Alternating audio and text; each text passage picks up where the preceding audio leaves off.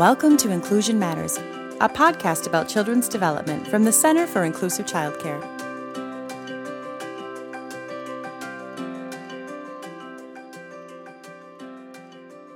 Welcome to Inclusion Matters, a podcast from the Center for Inclusive Childcare. I'm Priscilla Weigel, the Executive Director, and I'm so happy to be here today with a colleague from the field and also a really great advocate for directors and teachers and kids. Today we're going to talk about something that's really near and dear to my heart and to her heart, and also really in the forefront of everything that's going on in childcare right now, and that's the childcare staffing crisis.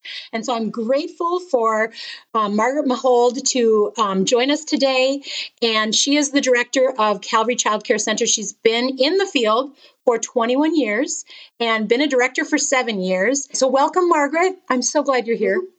It's great to be here. I'm excited. Oh, good. I'm so thrilled that you're going to share some things that you shared with me when we had a conversation earlier in the fall.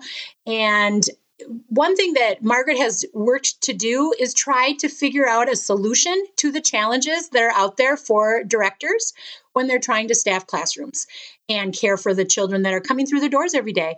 And so, Margaret, I'm just going to open it up to you and kind of have you share the process that you took to get to the 5 steps that you ended up sharing with families and how you brought in families too to be aware of what was going on. So I'm just going to hand it off to you, and thank you again for being here. Well, thanks again.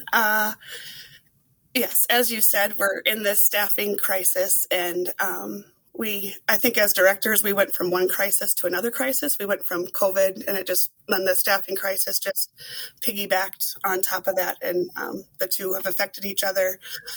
But I actually was fully staffed for 2 months, and I rode that high every day of being fully staffed and enjoying every minute of it. But then just as things happen, I now have some openings, and it's resulted in being short-staffed like everyone else. Like when I talk to my director friends, everyone is having this issue, and it just is, that stinks. It puts it's hard for everybody, but I really feel for directors because they're the one doing the orchestrating and having to figure out all the solutions, and it's taking care of parents and teachers and children. So it's a big responsibility.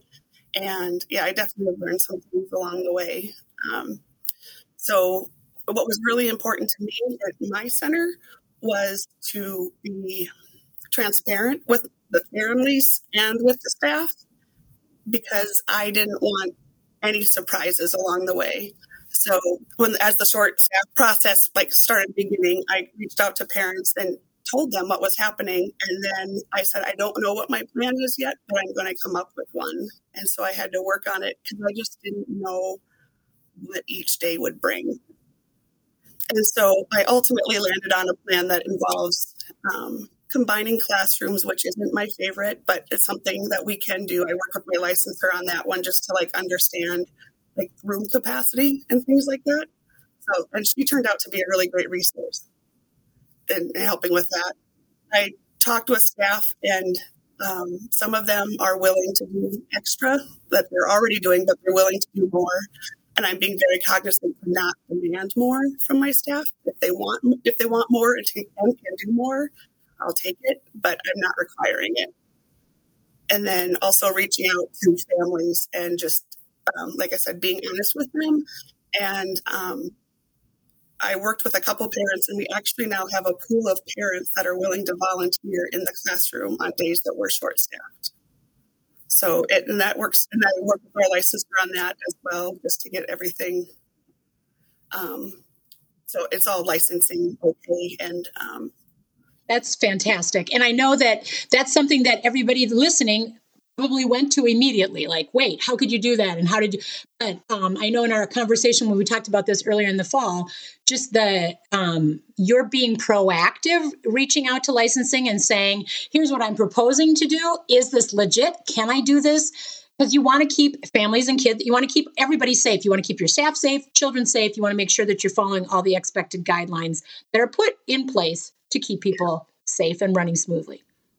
Absolutely. And I'm proud of the program that I am a part of. We're a high quality center, and I don't want that to suffer through this. And so we are making some decisions that are different, but we're being very intentional with them and making sure that we maintain that quality and the consistency as best we can for the children, because that's what they need. That's what they need. And so, Margaret, do you want to just walk through? You shared with me something that you had shared with families as far as here's kind of our plan. And do you want to walk through the plan for our listeners so that they can hear and get some ideas for their own strategies? Yeah, sure. So if someone needs to be gone, whether it's a planned time off or that surprise call in the morning, the first thing I do is reach out to the teachers, and we just do a count for the classrooms for the day, and then figure out if we can do some creative redistribution of staff to make them all of our rooms be in compliance. I contact that pool of parents too, just to see if anyone's available. And so you reach out to the pool of parents to see who's available, because I'm sure that changes daily too. And and sometimes through that creative process of talking to the existing teachers who are in the building, that might only be as far as you go that day, because you might be able to creatively say, okay, we're going to rework things. So let's say you have that process, step one, and then, oops, that didn't work. Now what? So it's just each one in every day can be a different one. So it's not necessarily like the 5 steps or whatever. And and then I've also, like, ultimately, if I can't use my own staff, if I can't find some volunteers, if I can't redistribute, I reach out to the families and I ask if everyone can stay home and explain to them what's going on. And every time I've done that, parents have stepped up and said, no problem. What can we do to help? And they've kept their children home. And then, because then the last step that I never want to get to is closing a classroom for a day and redistributing the staff from a classroom. And so that was a really hard process for me, because I kind of had to go through budgeting and look at each classroom and how it runs and all of that. But I haven't had to do that yet. So I'm very thankful for that. And it's because of my teachers and the community that I have built with our families that we've been able to take care of everything that's come our way. So I think that's really important. That is really important. And I'm glad you brought that up, because I do think that building a community, childcare is a community of care for that child at the very center. And when you have open communication with families and that transparency that you were just referring to, people do want to help. They want to support in the way that they can. And that looks different for each family. As you noted, some volunteered to come to the site and actually be in a classroom. Others volunteered to say, oh, I can keep my child home because I can work from home. I have flexibility on some days of the week. I don't have to go to the office. And you also have built that community in your team, in there, trusting that you're doing everything in your power as the director who's there to support them and who has shown time and time again that you're there to support them. They trust you. And so they're going to step it up too and be there for you in those moments of need too. As you said, you don't demand extra from them, but you ask if they're open to it, and folks are showing that they're willing. So it's kind of that perfect circle of support that you've built there. And, you know, there probably are folks out there listening who are saying, well, yeah, but you know, we don't have the pool of parents who are able to do that, or we don't have this. And I think what you said about having it be the very last resort was to close classrooms. And the thing that I thought was really beautiful when you shared this process with me is it was a process. And you showed families how you walked through that process, so that it's just like children when we say, here's the rule, and they want to know why.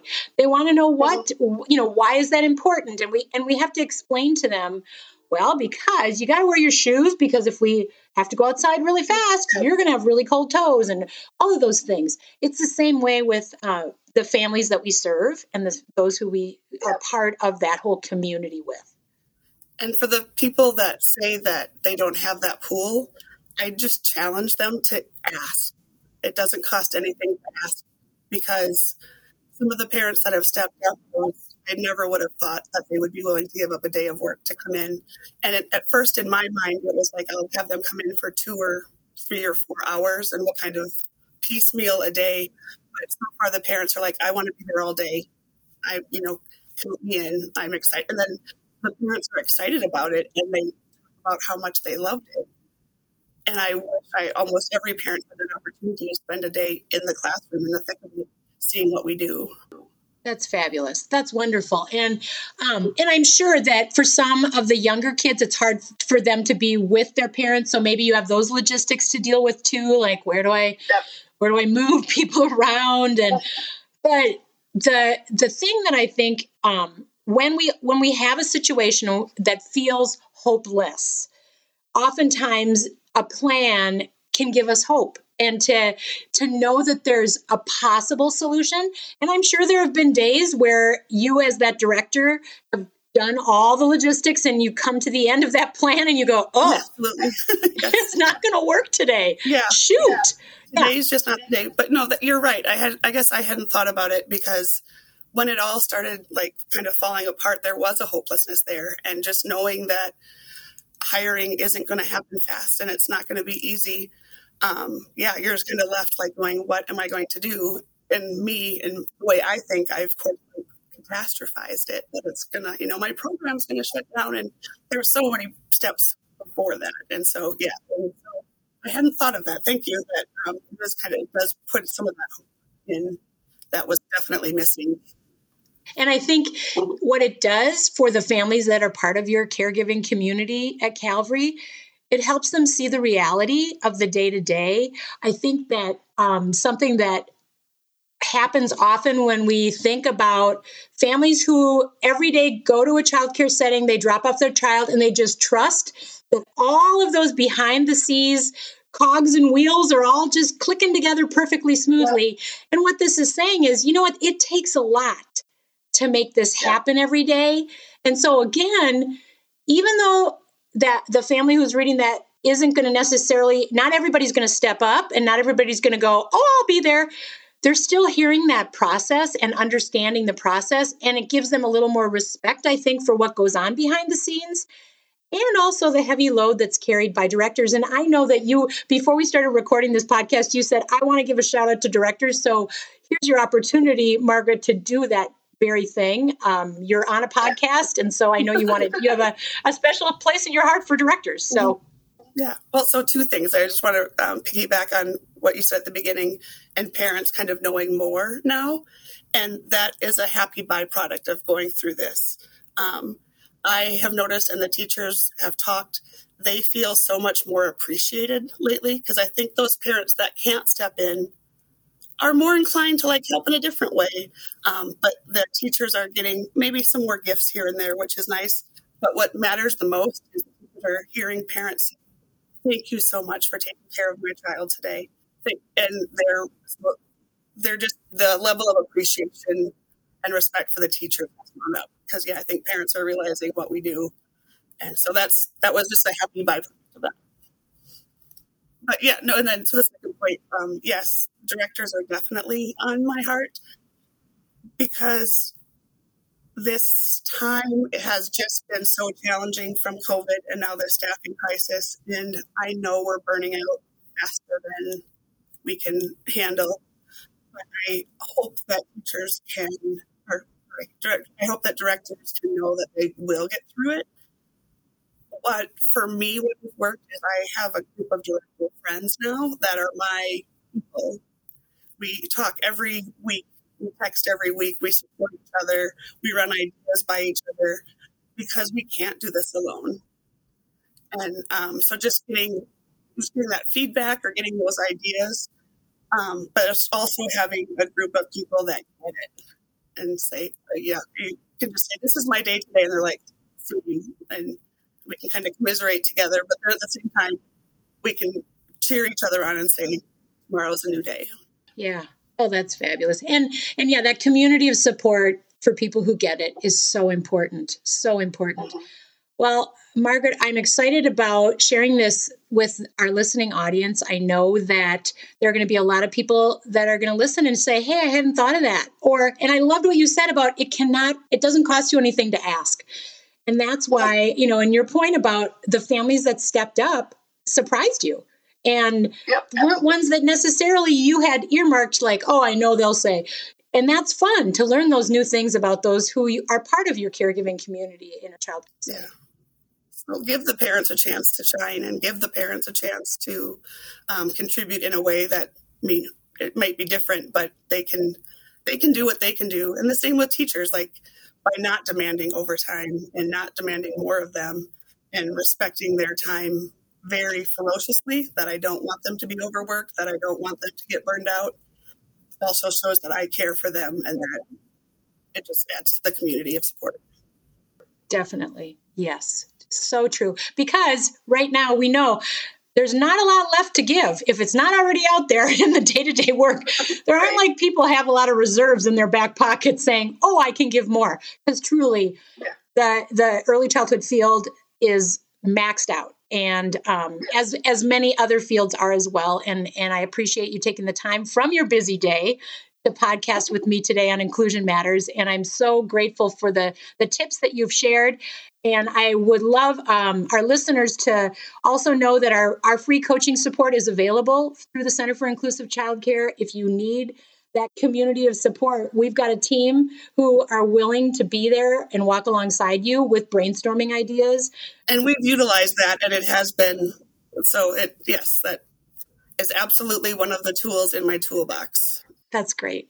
Well, we are here to help, and that's really that's what we're funded to do. So I appreciate that you shared that too, Margaret, that you are a recipient of our coaching. And we know that our listeners are out there hanging in there every day.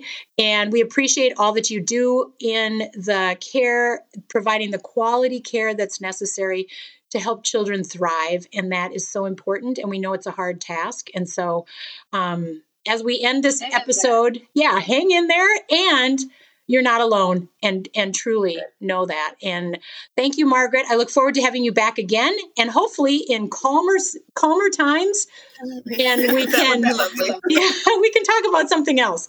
But I appreciate you taking the time today to be with us. So thank you. Thank you to our listeners. And also, if you need any other resources or tools or coaching, go to inclusivechildcare.org, and we are here to help you. And also, you can just call us. We love to talk and brainstorm on the telephone as well. So take care, and thank you for listening.